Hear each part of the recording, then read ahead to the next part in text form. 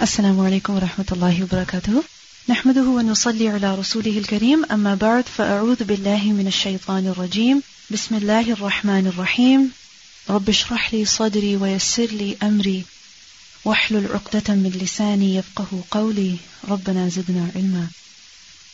كتاب الصلاة باب number 86. باب المسجد, the masjid, يكون, it is, في الطريق, in the way, meaning in a thoroughfare, in a place from where there is high traffic, من غير ضرر بالناس, as long as the people do not get hurt because of that. Meaning it is permissible to build a masjid in a place where there is high traffic, around such a place, as long as the people do not suffer because of that. But when people do suffer because of that, then alternate arrangements should be made, or accommodations should be made so that the masjid is also running properly, and at the same time, the people are also not suffering because of the masjid. وَبِهِ قَالَ, and with this, قَالَ الْحَسَنُ وَأَيُّوبُ وَمَالِكُ, meaning all of them, they had this opinion that it's permissible to build a masjid in such a place as long as the people do not suffer. What's the evidence? حدثنا يحيى بن بكير قال حدثنا الليث عن عقيل عن ابن شهاب قال أخبرني عروة بن الزبير أن عائشة زوج النبي صلى الله عليه وسلم قالت, Aisha radiallahu anha, she narrated that لم أعقل, I do not remember أبويّ, my parents, أبويّ, two parents, meaning my father and my mother, إلا except وهما, that both of them were يديناني, they adopted religion, ad-deen, the deen. Meaning, I always remember them to be Muslim. Meaning, when you think about your childhood memories, so she said that I always remember them to be following Islam, to be on this deen. وَلَمْ, and did not, يَمُرَّ, it pass, عَلَيْنَا, upon us, يَوْمٌ, any day, إِلَّا except, يَأْتِينَا, he would come to us, فِيهِ, in it, Rasulullah sallallahu alayhi wasallam, the Messenger of Allah sallallahu alayhi wasallam. When would he come? طَرَفَيْ, two ends, النَّهَارِ, of the day. Which two ends of the day? بُكْرَةً, in morning, وَعَشِيَّةً, and evening. Meaning, not even a single day passed except that the Prophet sallallahu alayhi wasallam would visit us. Twice a day. Once in the morning and once in the evening. ثُمَّ then, bada, it appeared, لِأَبِي بَكْرٍ, to Abu Bakr. Meaning, he had an idea. What? He had this thought, that فَابْتَنَا, so he built masjidan, a masjid, بِفِنَاءِ دَارِهِ, in the courtyard of his house.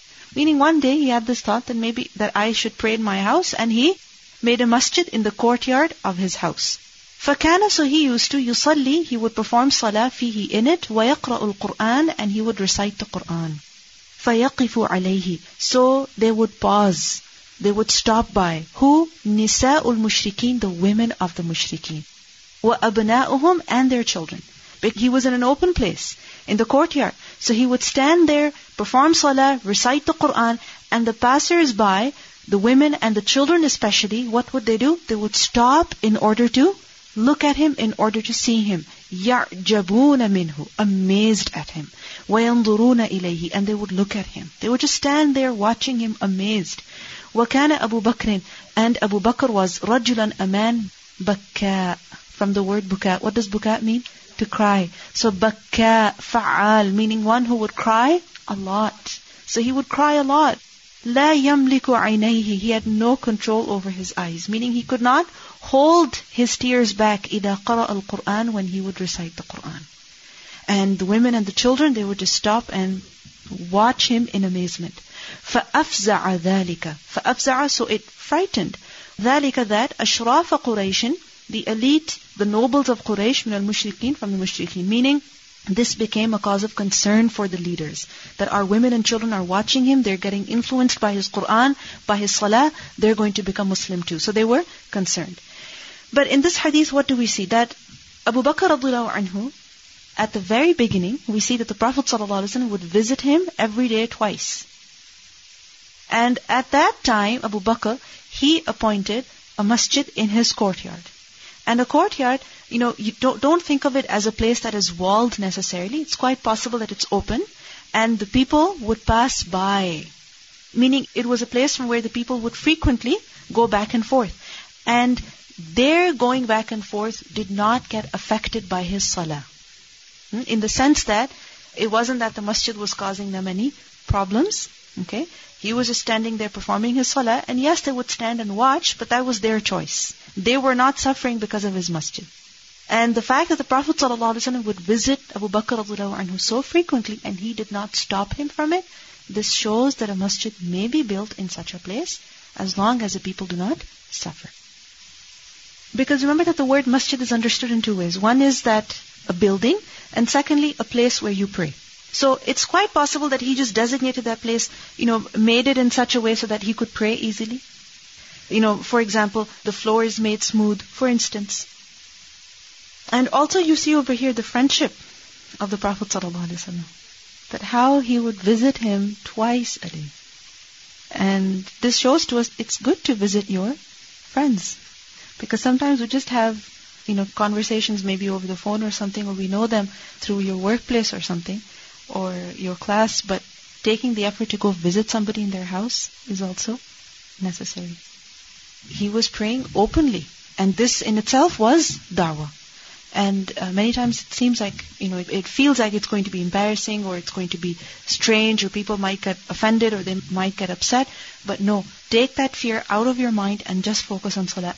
I remember recently we went on a family picnic, and there were some friends as well. And their son, teenager, he refused to pray anywhere. Why? Because somebody told him you're not supposed to pray in public, because then you're showing off. So because it was an open place, he said, I cannot pray here because then I'll be showing off. And he's going around looking for a secluded corner or something. He wasted so much time in that. But where do people understand this from? From this hadith, what do we see? Abu Bakr radiallahu anhu is praying openly. There are women and children passing by. People are, standing there staring at him, but he's continuing with his prayer. That how Abu Bakr radiallahu anhu is praying salah, reciting Quran, mushrikeen women and children, they're watching him, and he doesn't object to them. He just continues his prayer. Unfortunately, what happens is that if there's a non-Muslim that comes to, a gathering of knowledge or, a masjid or something, they're looked at as though they are not welcome. So that turns them off, and they do not want to come anymore. But we see that Abu Bakr radiallahu anhu did not tell them anything to turn them away. Rather, he just continued what he was doing. Bab as-salati fi masjid as-suqi. As-salah, performing the salah, where fi masjid as-suq, in the masjid of a marketplace. So basically the question is it permissible to pray in a marketplace? Because we know that the best places are what? Masajid. And the worst places are what? Markets. And, markets are where shaitan is as well. So is it permissible to pray in a market? In a mall? Let's say you happen to be at a mall and the time for salah comes. Can you pray there? Yes, you can. Meaning, whether a place has been designated for salah within a marketplace or a place has not been designated. In either case, you can perform salah in the marketplace. وَصَلَّى, and he prayed, who? Ibn Aun, fi masjidin, in a masjid, fi darin, in a house. He prayed in a masjid which was in a house. What does it mean by that? Again, don't think of masjid as a place that is built as a masjid like masajid of today. Masjid can also be understood as musalla. Meaning in a place of prayer, in a house, يُغْلَقُ, it was locked, it was closed, عَلَيْهِمْ, upon them, al-bab, the door. Meaning, if somebody was inside the house, then the door would be closed. So, in other words, he prayed inside a house, the door was closed, in a closed place. Can a person perform salah? Yes, they can. So, for example, you are in a mall, in a marketplace, and there happens to be a small room over there, the door can close. Can you go inside that and pray salah? Of course you can. Even though the surrounding areas may be of shar, but that place is of khair. Why? Because you're performing salah over there. Many times people do that, and these days, alhamdulillah for the blessing of family rooms, that where there's, the floor is absolutely clean, there's no music over there also, most of the time, and you can pray there very, very easily. Because there's also privacy. The door is closed, you can even perform salah over there. And this also shows that, because يُغْلَقُ عَلَيْهِمُ الْبَابِ, it shows that they prayed in jama'ah at home, not in a masjid. So if a person happens to be somewhere where there are other people as well, other Muslims as well, for example, in a marketplace, and the time for salah comes in, and the masjid is far, for instance, can they pray in congregation at the mall? Yes, they can. At the marketplace? Yes, they can. definitely this is permissible. And sometimes you'll see that in Muslim countries, in huge marketplaces, there are, certain stores, or let's say the basement or a certain level, a certain room is reserved for salah. So at the time of prayer, everybody gathers up over there and performs salah. And from this, by extension, we can also learn that at a workplace, if there's many Muslims over there, can they pray together in Jama'ah? Yes. And even if the door closes? Yes. Whether it's openly or privately, it is permissible to do that. You might say, but this is quite obvious. Have you ever thought about this? That it's so obvious. Why is Imam Bukhari mentioning all of these points one by one? Because sometimes, despite it being obvious, when the time to pray comes and we happen to be in such a situation, in such a place, then we hesitate. We hesitate, or we have doubts, or we feel shy. So all of these ahadith, what do they prove to us? That we should, when the time comes for prayer, just pray. حدثنا مسدد قال حدثنا أبو معاوية عن الأعمش عن أبي صالح عن أبي هريرة عن النبي صلى الله عليه وسلم قال, the Prophet صلى الله عليه وسلم said, صلاة الجميع, salah, the prayer of al-jamir, collective, meaning congregational salah, when people pray together in jama'ah, tazidu, it increases, ala salatihi, on his salah fi bayti, in his house, meaning it is more in reward compared to his salah in his house. If a person performs salah in jama'ah, that is more, greater, in reward compared to salah in the house. وَصَلَاتِهِ فِي سُوقِهِ, and his salah in his suq, in his marketplace. If you're in the car, you're driving, or somebody else is driving, and it's time to pray fard salah, then you should not pray in the car. Then you should stop the car and pray on the side.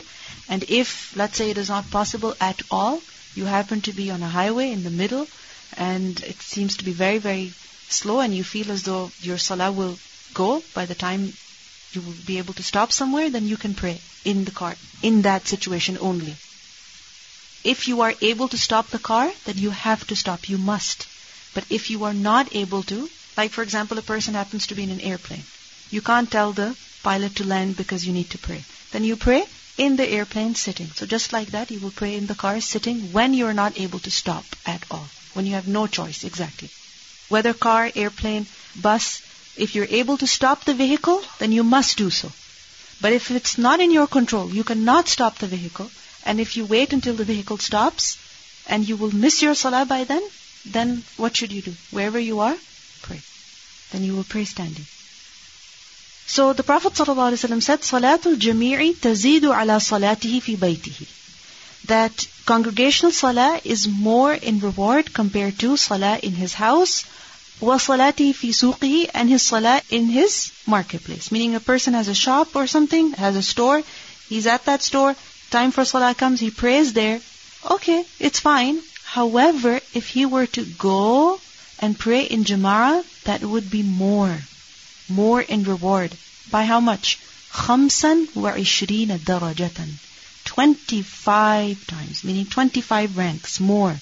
In other versions we learn about 27. فَإِنَّ أَحَدَكُمْ, for indeed one of you, إِذَا تَوَضَّأَ, when he performs wudu, فَأَحْسَنَ, and he does well in performing his wudu, وَأَتَى الْمَسْجِدَ, and he comes to the masjid, لَا يُرِيدُ إِلَّا الصَّلَاةَ, he does not intend anything but prayer, meaning the only reason why he comes to the masjid is so he can perform salah, then لَمْ يَخْطُ خُطْوَةً, he does not take any step إِلَّا except رَفَعَهُ اللَّهُ بِهَا دَرَجَةً, Allah raises him for that one step, what? Darajah. Meaning for every step he takes towards the masjid, one rank is raised. وَحَطَّ عَنْهُ خَطِيئَةً, and he erases from him a sin. So imagine every step that is taken towards the masjid, one rank is raised and one sin is erased. حَتَّى until يَدْخُلَ الْمَسْجِدِ, he enters the masjid. This is why, even if a person happens to be far from the masjid and he still makes the effort to go, then there is more benefit, more reward. وَإِذَا دَخَلَ الْمَسْجِدَ, and when he enters the masjid, كَانَ فِي صَلَاةٍ, he is in the salah, مَا كَانَتْ تَحْبِسُهُ, as long as it keeps him. وَتُصَلِّي, and he prays, يعني عليه, وتصلي, and he prays, يعني عليه, on him, who, الملائكة, the angels, ما دام في مجلسه, as long as he remains in his majlis. What does it mean by majlis? The place where he is sitting. الذي يصلي فيه, where he performed the salah. What do the angels say? What dua do they make for him? Allahumma ighfir lahu, O Allah forgive him. Allahumma arhamhu, O Allah have mercy on him. And they keep making this dua for him, مَا لَمْ يُحْدِثْ فِيهِ, as long as he does not lose his wudu while he is sitting on that spot. Now there's a number of things over here. First of all, we see that performing salah in congregation brings more reward compared to performing where? At your home or at your workplace, at the marketplace. So in other words, there's a difference between praying wherever you are and making the effort to go to the masjid and perform salah over there. Both are permissible. Both are valid. Salah will be valid. However, one is afdal. One is superior. It is much better. What is much better? Going to the masjid and performing salah over there. And for every step that a person takes, because sometimes a person might say, takes me 10 minutes to drive to the masjid, takes me 15 minutes. We should really pay attention to these ahadith because we have to encourage our men. Because sometimes they get discouraged. It's 15 minutes. 15 minutes one way, 15 minutes the other way, 15 minutes there, 45 minutes gone. But imagine, for every step that is taken, and Allahu A'lam, Allah is generous in His reward. Yes, people would walk back then, and today people drive or something. You can be hopeful, you can expect reward from Allah that for every, turning of the wheel, inshallah, Allah subhanahu wa ta'ala will increase in darajah and erase a sin. That some people, they would take very small steps towards a masjid just so that they would have more steps, so that there is more sins forgiven and more darajat that are elevated. That Jama'ah can be performed at home as well. Like for example, if there are 2-3 men happen to live in the same house, they can pray in Jama'ah, okay. But the reward of going to the masjid, they will miss out on that. Because going to the masjid, that brings different kind of reward. For every step, there is reward. As long as it's within the time of salah. Over here in this hadith, the reward is of masjid. Praying in the masjid, going to the masjid and performing salah over there in Jama'ah. And in this hadith, we also see that وَإِذَا دَخَلَ الْمَسْجِدَ كَانَ فِي صَلَاةٍ مَا كَانَتْ تَحْبِسُهُ. When he enters the masjid, he is as though performing salah. Meaning, if a person happens to enter the masjid 15 minutes before the Jama'ah begins, all those 15 minutes are spent as though he is praying salah. They are also counted as ibadah, because he is in that state of ibadah. And after the salah, if he remains sitting in that place, as long as he doesn't break wudu and as long as he doesn't get up, the angels are constantly making dua for him. Allahumma ighfir lahu, Allahumma arhamhu. Bab tashbik al-asabi'i fil masjidi wa ghayrihi. Tashbik, intertwining what? Al-asabi', the fingers, where? Fil masjid, in the masjid, wa ghayrihi, and elsewhere. What does it mean by tashbik? Tashbik is to lace the fingers, intertwine the fingers together. Those of you who are online, I recommend that you Google the word tashbik in images and you will find a picture, inshallah. So it is to intertwine the fingers. Okay? So intertwining the fingers when a person is in the masjid or elsewhere. Is it permissible or is it not permissible? Let's find out. حدثنا حامد بن عمر عن بشر حدثنا عاصم حدثنا واقد عن أبيه عن ابن عمر أو ابن عمرو that شبك النبي صلى الله عليه وسلم أصابعه. That the Prophet صلى الله عليه وسلم, he intertwined his fingers. So if he did it, what does it mean? That it is permissible to intertwine the fingers, to lace them. وقال عاصم بن علي حدثنا عاصم بن محمد سمعت هذا الحديث من أبي فلم أحفظه. He said that I heard this hadith from my father, but I did not memorize it. فقومه لي, so he fixed it for me, meaning he made me remember and understand correctly. واقد عن أبيه, that قال سمعت أبي وهو يقول قال عبد الله قال رسول الله صلى الله عليه وسلم. He said, يا عبد الله ابن عمرو, O Abdullah ibn Amr. Notice it is Amr, not Umar. كيف بك? What will happen to you?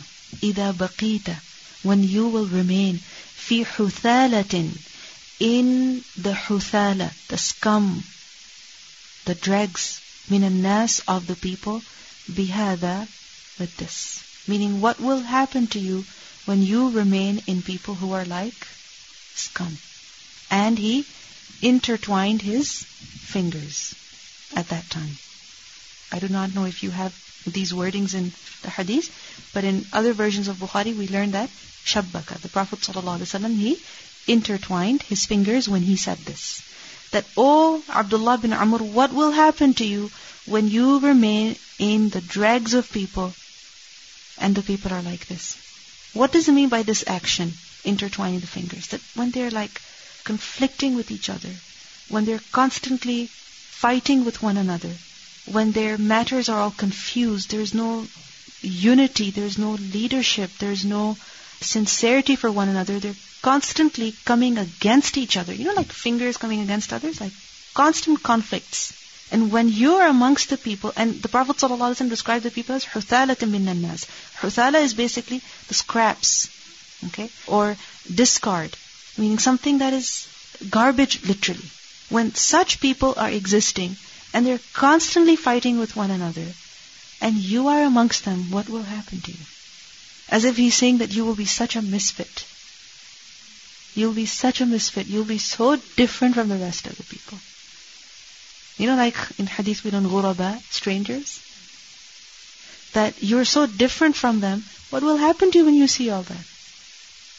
When people are arguing and fighting and there's no unity amongst them, what will happen to you? It's as though he was showing pity and concern. Yes, obviously, because people who are of noble character, they don't engage in such things. Right? Meaning, even if they have differences, they do not fight with each other. I mean, they're still respectful with each other. So basically, this is indication of the fitna that came after the life of the Prophet ﷺ. That fighting with each other, constantly, engaging in conflicts with other people, whether it's verbal or in action or in any way, this is something that does not befit a person of noble character. So in this, what do we see? That he intertwined his fingers. Because the point is to show that the Prophet ﷺ intertwined his fingers.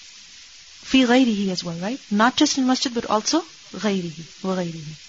حدثنا خلاد بن يحيى قال حدثنا سفيان عن أبي بردة عن عبد الله بن أبي بردة عن جده عن أبي موسى عن النبي صلى الله عليه وسلم قال, the Prophet صلى الله عليه وسلم said, إن المؤمن, indeed the believer, للمؤمن, to the believer, كالبنيان, like a building.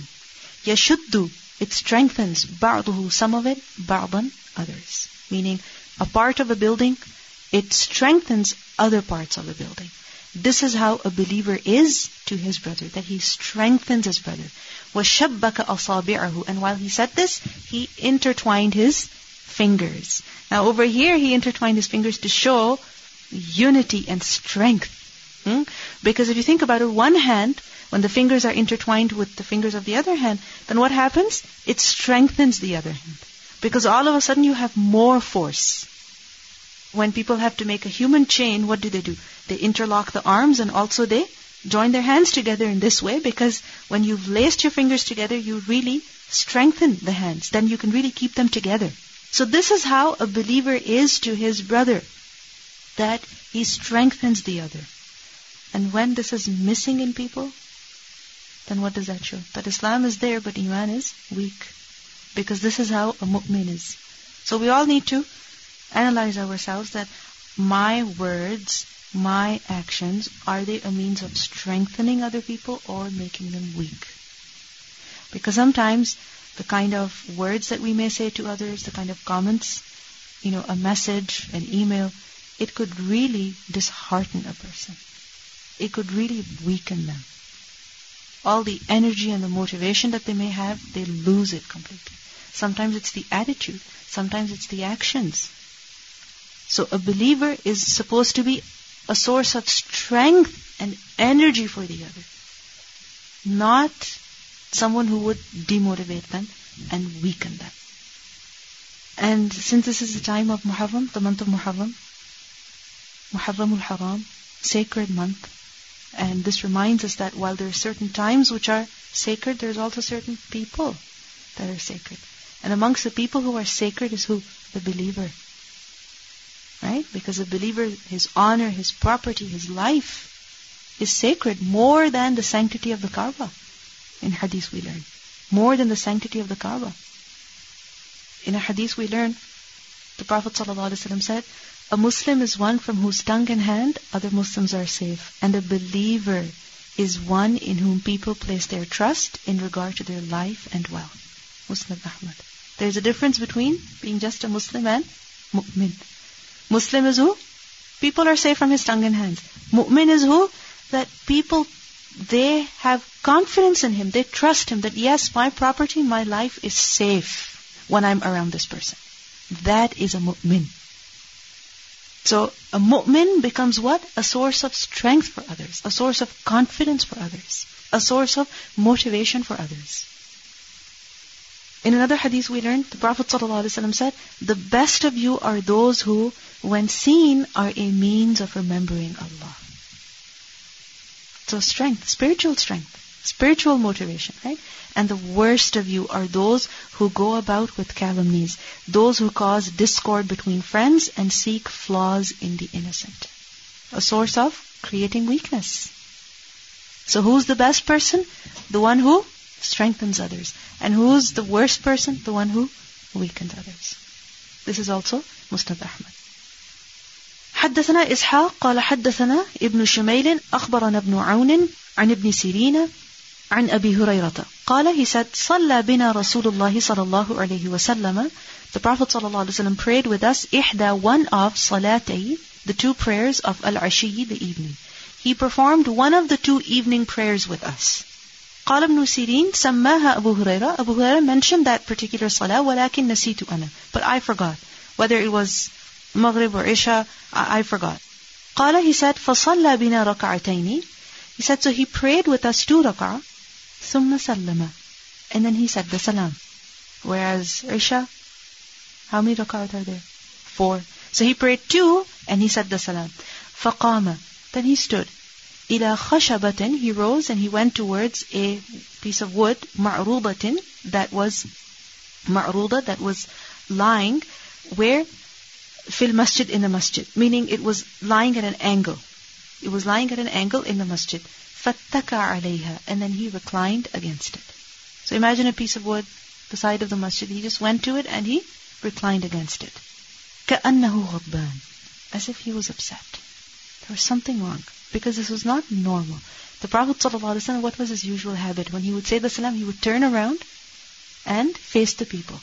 This time what did he do? He got up and he went and stood on the side and reclined.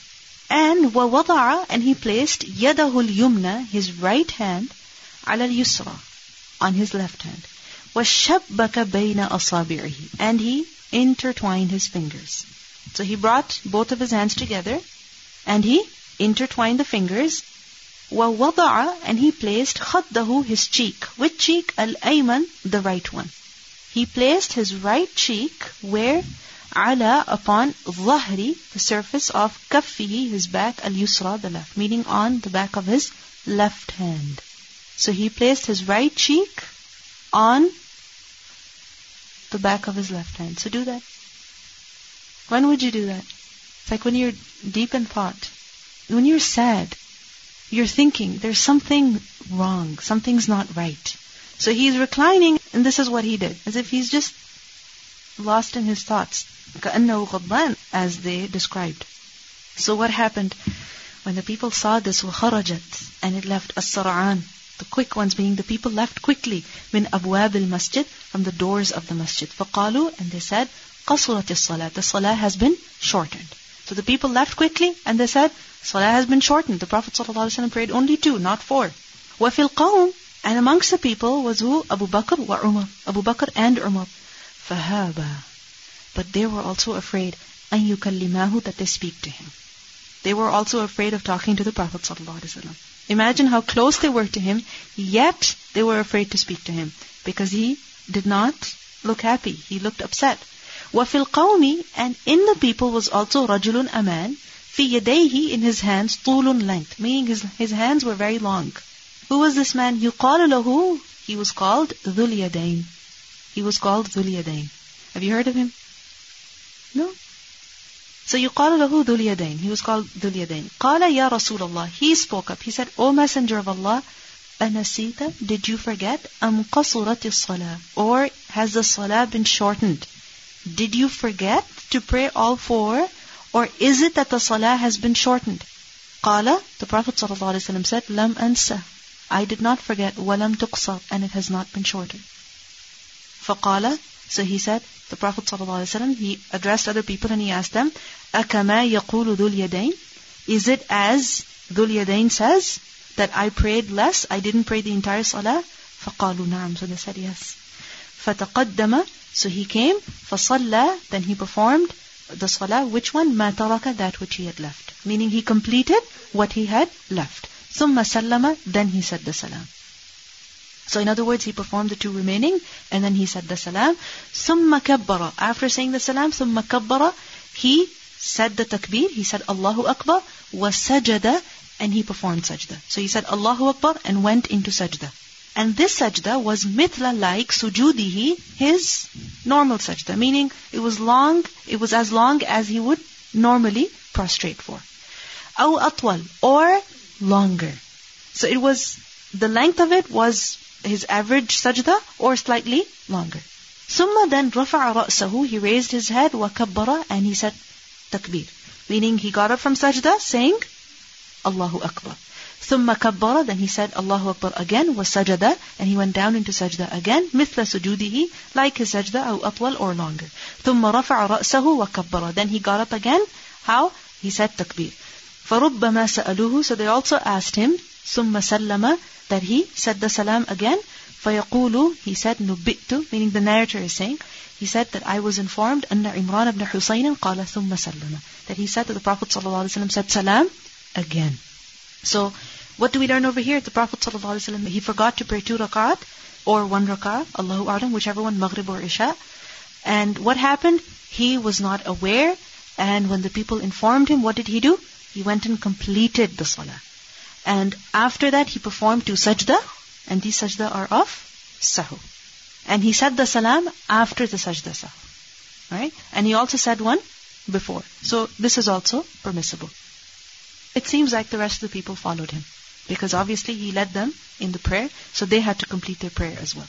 One thing I'd like you to notice over here, and I'm sure you did, that the Prophet ﷺ was upset when he got up. When he finished the salah, made a mistake, right? And he was upset. He was not happy. He was deep in thought. Why? The thing is that it is of the blessings of Allah subhanahu wa ta'ala that when we make a mistake, even unintentionally, then what happens is that our heart is not at ease. We're just not happy inside. This is something natural that happens. Person cannot relax, they cannot enjoy. There's just this guilt, or you're just unhappy, you're unsatisfied, until Allah, with His mercy and His blessing upon us, He points to us our mistake. And then when we fix that, then we can relax and we can be happy. Because it seems from the narration that there was no obvious reason for the Prophet ﷺ to do that. No reason.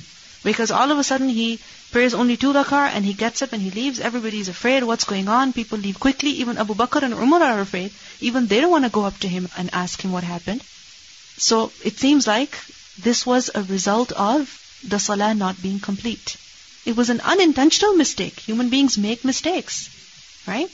And it is of the mercy of Allah that He makes us realize we have done something wrong, with that feeling of unhappiness and guilt in the heart. So whenever you're feeling unhappy, dissatisfied, you have the most amazing food in front of you, everything's fine, we just feel like crying and crying for no reason, then realize that something wrong has happened and start doing istighfar. Human beings make mistakes, right? No matter who they are, no matter where they're standing, no matter what kind of work they're doing, no matter what kind of level they may have, at the end of the day, they are human beings. They are the children of Adam. And all of the children of Adam, they are khata'un. They make mistakes. So if somebody has made a mistake, and you don't even know if they've made a mistake or is it actually like that, you're unsure. What's your responsibility? That you go and inform them about it. And figure out an appropriate way of talking to them. Like, look at the way Dhul Yadayn, he asked the Prophet ﷺ, has the salah been shortened? ask a question or something, but make sure that the mistake is pointed out for their good and for the good of the rest of the people. Not in this context, but there are many ahadith from which we learned that the Prophet ﷺ did forget to complete his prayer. And he said afterwards that I am a human being. So just like other people forget, he also forgot. And this is normal. So if this does happen to a person, that they complete the prayer and somebody tells them you prayed only 2, or you prayed 6 instead of 4, it's okay because you are a human being. It happens. It's normal. But if it's happening consistently, regularly, then there is a problem. Then we need to focus on salah more. One more lesson that we learn here is that he didn't repeat the entire prayer. He just completed what was left out accidentally. Even though he spoke in the middle, even though he got up and left, but still he did not repeat that entire prayer. He just completed what was missed. If you see someone upset or sad, don't just be concerned about yourself. Be concerned for them as well. Because sometimes we're afraid to approach people when they're upset out of this fear that they're going to be angry with me. But our concern should be what? We need to comfort them as well. Just this morning I read an article and it was titled that marriage is not for you. And I'm wondering, why did this person send it to me? Marriage is not for you. And because they said that marriage is not for you, it's for the person whom you marry. Because when people get married, they look at marriage very selfishly, that what's in it for me. But when a person gets married, you should be thinking, what's in it for the other person? How can I make them happy? How can I have a family? How can I have this person be a part of my family and be a part of their family? So marriage is not for you in the sense that don't think it's all about you. It's about others as well.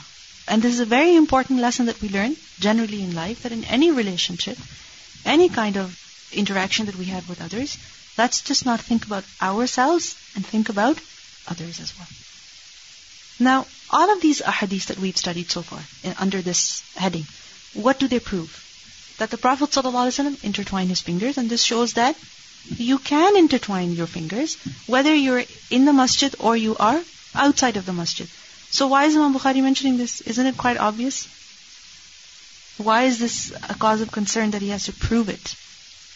Because there are other narrations that tell us that intertwining fingers in the masjid is not correct. But at the same time, these ahadith are also present. So it seems like there is a contradiction. So the ulama, they have said that there is no harm in intertwining the fingers after the salah, because that is what the Prophet ﷺ did. He intertwined the fingers when? After the salah. He got up, went off to the side, reclined, and intertwined his fingers. However, when it comes to before the salah or during the salah, then it's not allowed. It is disliked rather. Why? Because of a hadith that has been reported concerning this matter. Ka'b bin Ujra narrated that I heard the Messenger of Allah ﷺ saying, if one of you makes wudu, then goes to the masjid for salah, then let him not clasp his hands together. Meaning, let him not intertwine his fingers. Why? Because he is in the salah. And this hadith has been reported by Ahmad, Abu Dawood, At-Tirmidhi, and some other narrations as well. Another narration, if one of you makes wudu in his house, then comes to the masjid, he is in salah until he returns. Therefore, do not do like this. Meaning, do not clasp your hands together, intertwining your fingers. So, from this, the ulama have said that if a person goes to the masjid to perform salah, he's in the masjid and he's waiting for salah, then he should not sit back and intertwine his fingers. Why? Because when you will intertwine your fingers, then what does that show? That you are very relaxed or, careless. And when you will intertwine your fingers, then what's the next step? People start playing with their fingers and their knuckles and they start cracking them, right? So, it shows that a person is kind of heedless. And when you're waiting for salah, you should not be like that. You should be attentive. Because you are in the state of salah.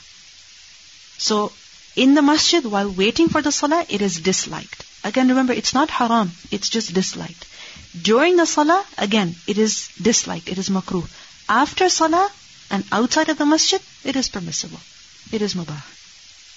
So, what's the main lesson from all of these ahadith? That any gesture, any action, as long as it's ma'roof, it's permissible But if it shows heedlessness, if it shows carelessness, then it should be avoided. Whether it's in the manner that you put your hands together or in the manner that you're sitting or you're lying down, you have to be considerate of where you are, what you're about to do, and make sure that your body language is appropriate. Bab al-masajid, the mosques, allati which ala turuq al-Madina, on the roads of Medina. The roads of Medina mean the roads that are outside of Medina, the roads that lead to Medina. Wal mawadi', and the places allati which salla fiha an-nabiy sallallahu alayhi wasallam, where the Prophet sallallahu alayhi wasallam prayed. So the masajid which are situated where? On the roads, the various roads that lead to Medina, and the specific places where the Prophet ﷺ performed the salah. حدثنا محمد بن أبي بكر المقدمي قال حدثنا فضيل بن سليمان قال حدثنا موسى بن عقبة قال رأيت, I saw سالم بن عبد الله, Salim bin Abdullah. This is Salim bin Abdullah bin Umar رضي الله عنه. So he said that I saw him يتحرى. He would exert a lot of effort. He would look out for. Yataharra from tahari basically gives three meanings. Yajtahid, that he would strive. Yaqsud, he would aim for. Yakhtar, that he would choose. So it gives a combination of all these meanings. Yajtahid, Yaqsud, Yakhtar. That he would look out for and he would choose those very places, amakin, places, min at-tariq, from the way, fayusalli fiha, and he would pray there. Why would he look for those specific places and stop there and pray salah and only there and not 5 feet away from that? Why? وَيُحَدِّثُ, and he would narrate أَنَّ أَبَاهُ, that his father, who was his father? Abdullah bin Umar. His father كَانَ يُصَلِّي فِيهَا. He would perform salah in those places. Why? Because وَأَنَّهُ رَأَى النَّبِيَّ صَلَى اللَّهُ عَلَيْهِ وَسَلَّمَ يُصَلِّي فِي تِلْكَ الْأَمْكِنَةِ, because he saw the Prophet ﷺ performing salah in those places. وَحَدَّثَنِي نَافِعٌ عَنِ ابْنِ عُمَرَ أَنَّهُ كَانَ يُصَلِّي فِي تِلْكَ الْأَمْكِنَةِ. And Nafi' also narrated to me from Ibn Umar that he used to pray in those places. وَسَأَلْتُ سَالِمًا, and I asked Salim, the narrator is saying, فَلَا أَعْلَمُهُ, so I do not know, إِلَّا except وَافَقَ نَافِعًا, he conformed with Nafi' fil amkina, in the places, kulliha, all of them. Illa, except annahuma, that both of them, ikhtalafa, they differed, fi masjidin, concerning one masjid, which was where? Bi sharaf al-Rawha, at the hill of al-Rawha. Meaning both Nafi' and Salim, both of them, they agreed upon all of these places where the Prophet ﷺ stopped and prayed. Except for one place, which was at the hill of Rawha. About that they differed. What's the point of this hadith? This hadith basically shows to us that how Ibn Umar radhiyallahu anhu, he followed the Prophet ﷺ so much that he also did his ittiba in performing salah at the same place. That he preferred to pray exactly where the Prophet ﷺ prayed salah. So much so that he had memorized the places. He knew about the exact spot. And in the following narrations, you will be amazed at how those specific locations are described, under that tree, by that riverbed, close to this place. Because at that time, obviously, there were no streets, like streets in the sense that no names, and they would remember those places by landmarks, natural landmarks, and he had remembered all those places. And his student, Nafi', and his son, Salim, both of them, they saw this. So much so that Salim, his son, also developed that habit that whenever he would be traveling outside of Medina and he happened to pass by a place where the Prophet ﷺ prayed salah, he would make an effort to pray over there too. The thing is that when a person performs salah somewhere, then yes, that place will be, a witness for him, inshallah, on the Day of Judgment. However, remember that it's not necessary, because the Prophet ﷺ did not instruct the companions that you should pray exactly where I'm praying. It's not necessary to do that. We are supposed to follow him in many ways. However, in this way, it's not necessary. But Ibn Umar radhiyallahu anhu, he used to love to follow the Prophet ﷺ in every single way. So much so that even the sandals that he wore were like the sandals that the Prophet ﷺ used to wear. Why? Because he loved the Prophet ﷺ. And imagine if he was traveling and he passed by a spot and he remembered the Prophet ﷺ stopped and prayed there, he would go and pray there too. This was out of love for him, not because that place became extremely holy or something like that. No, that place is still normal. However, in his love for the Prophet ﷺ, he did that.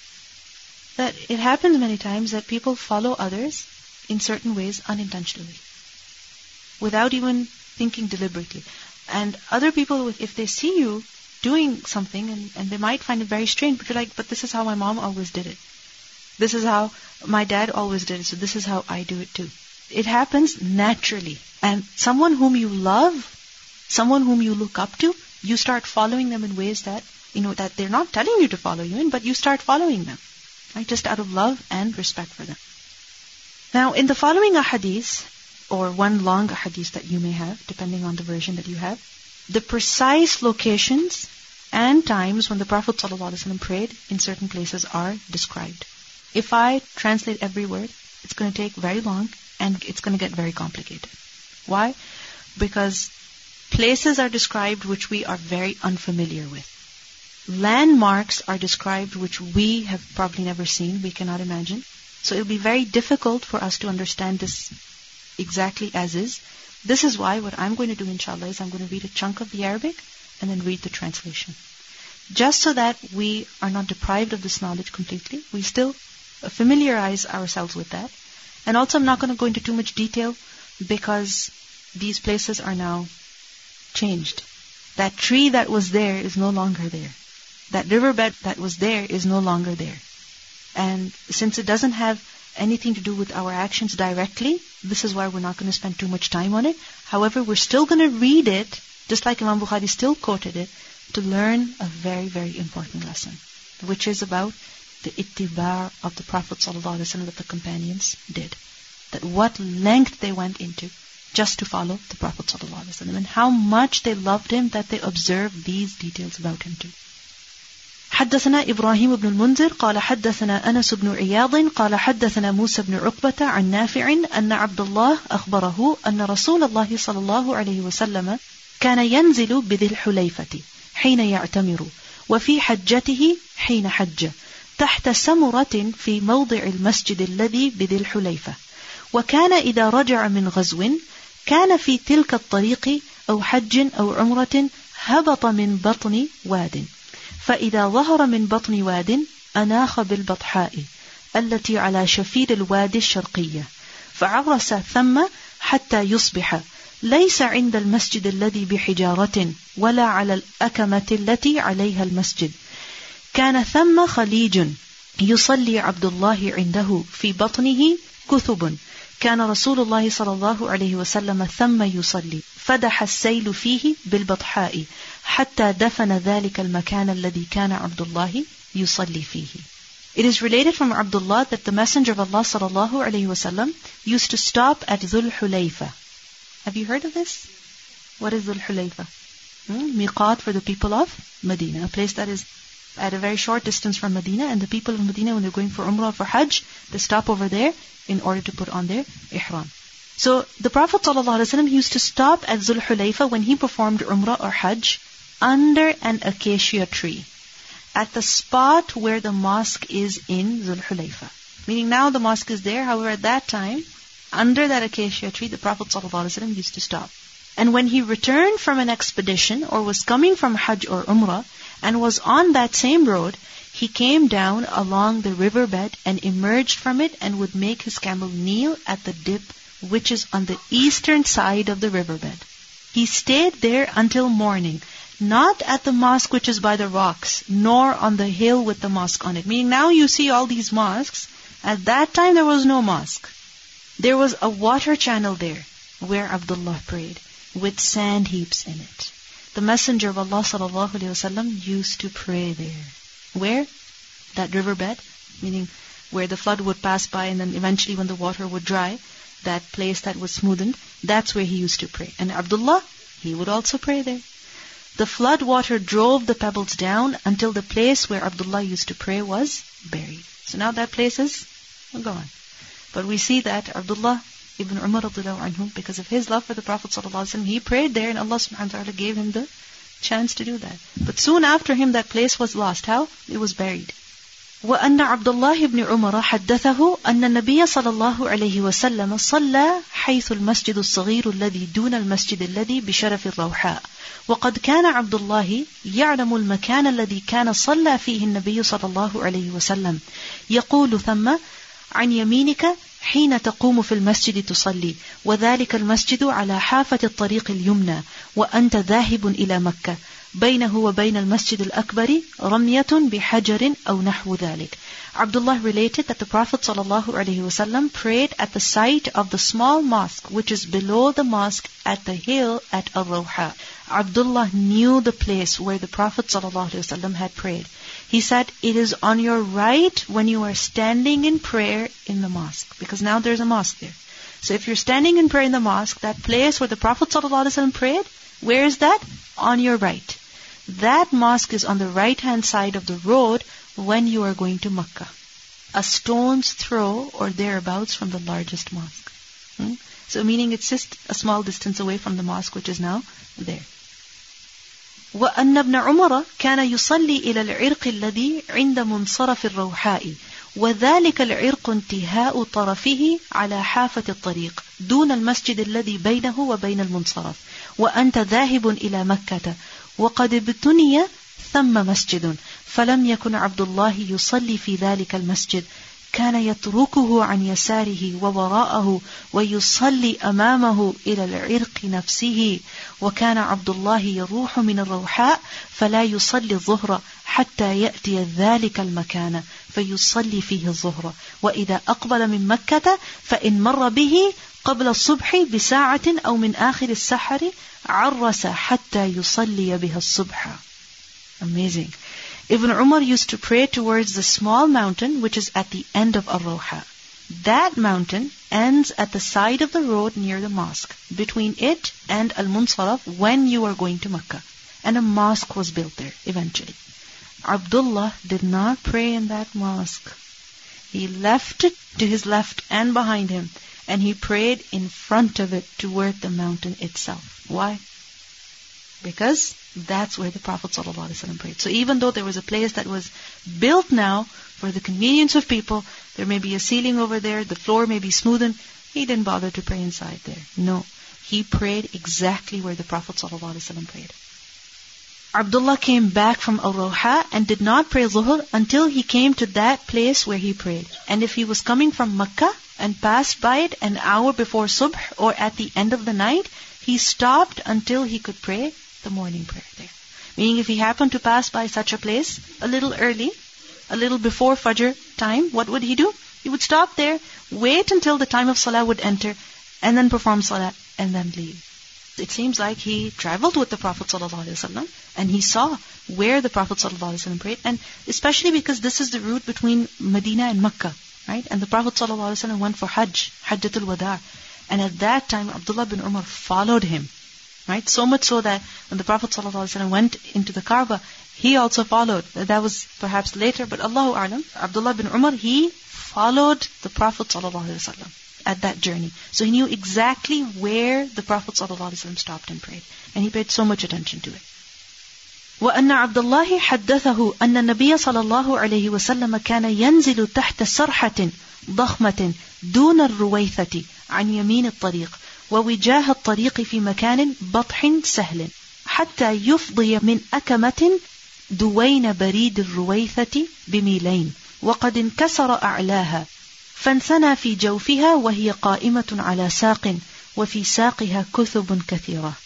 Abdullah related that the Prophet ﷺ used to alight under a large surge tree, meaning that's where he used to take rest, below Ar-Ruwaytha, on the right-hand side of the road. So exact location. Facing the road in a wide level place and go until he emerged from the small hill about 2 miles below the road of Ar-Ruwaytha. The top of it is now broken and inclines inward. It stands on a flat place where there are many sand dunes. So the exact locations they memorized. The Prophet ﷺ, if he was traveling with some people, then yes, they would have prayed together in congregation. So that reinforced, Abdullah bin Umar that yes, this is the exact place where they prayed.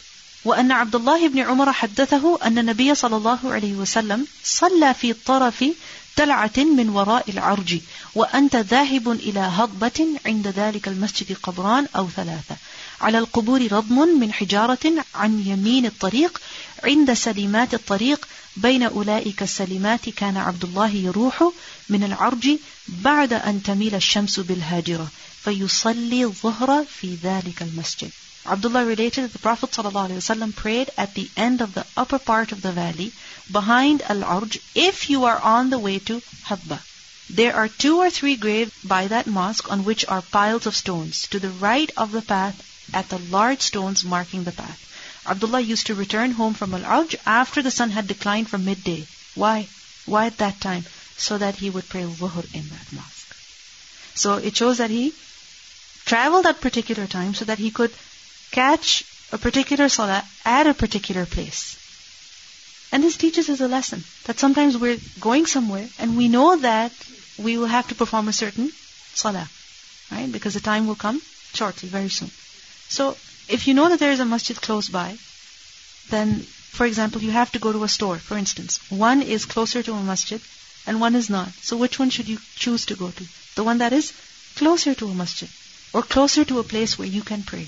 Because it shows the importance that is to be given to salah.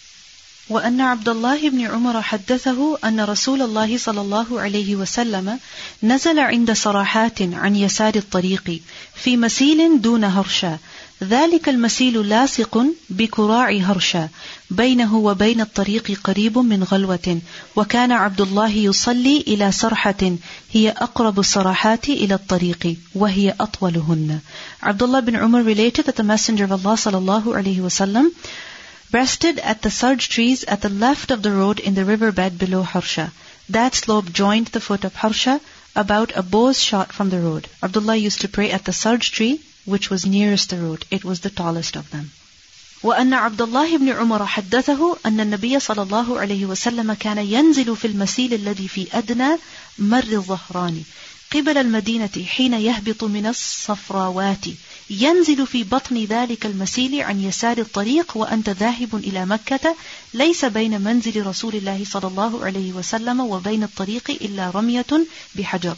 Abdullah bin Umar related that the Prophet ﷺ used to rest at the slope which was closer to Marra al-Zahran towards Medina, where it descends from the small valleys. He would rest on the flat of that slope to the left of the road when you were going to Makkah. We can hardly imagine. There is only a stone's throw between where the Messenger of Allah ﷺ rested and the road.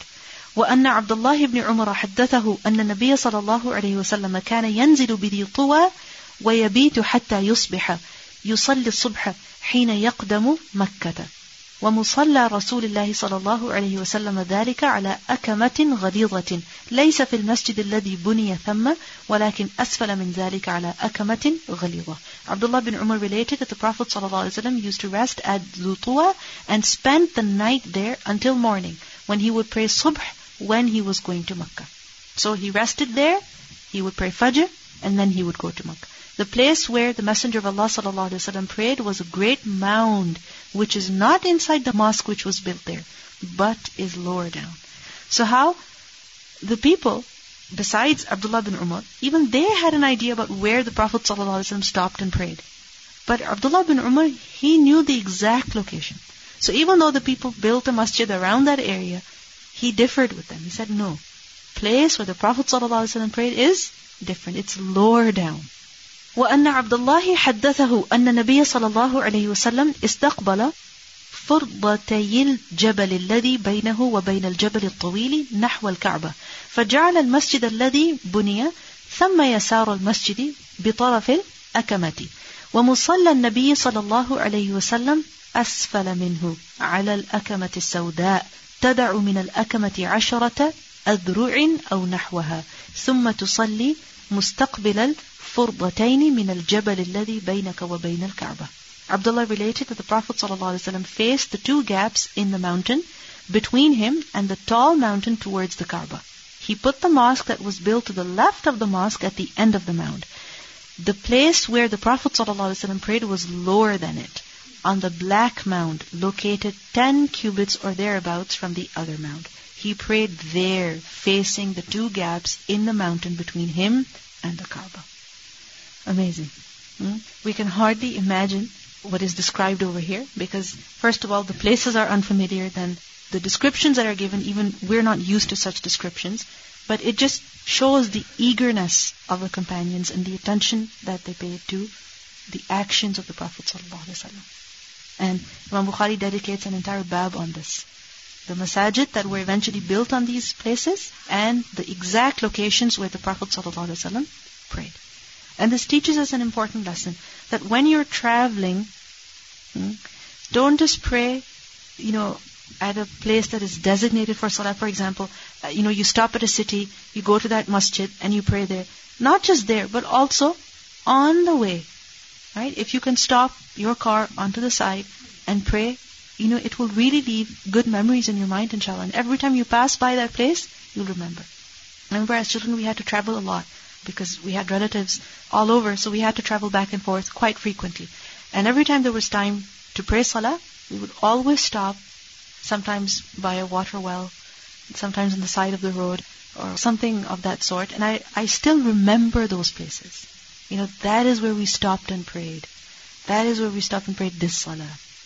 And in this, we also prayed salah in many different masajid as well. So whether it's a masjid or not a masjid, whatever is possible, pray salah. That sometimes certain places are designated for prayer and they may be very far from where you are.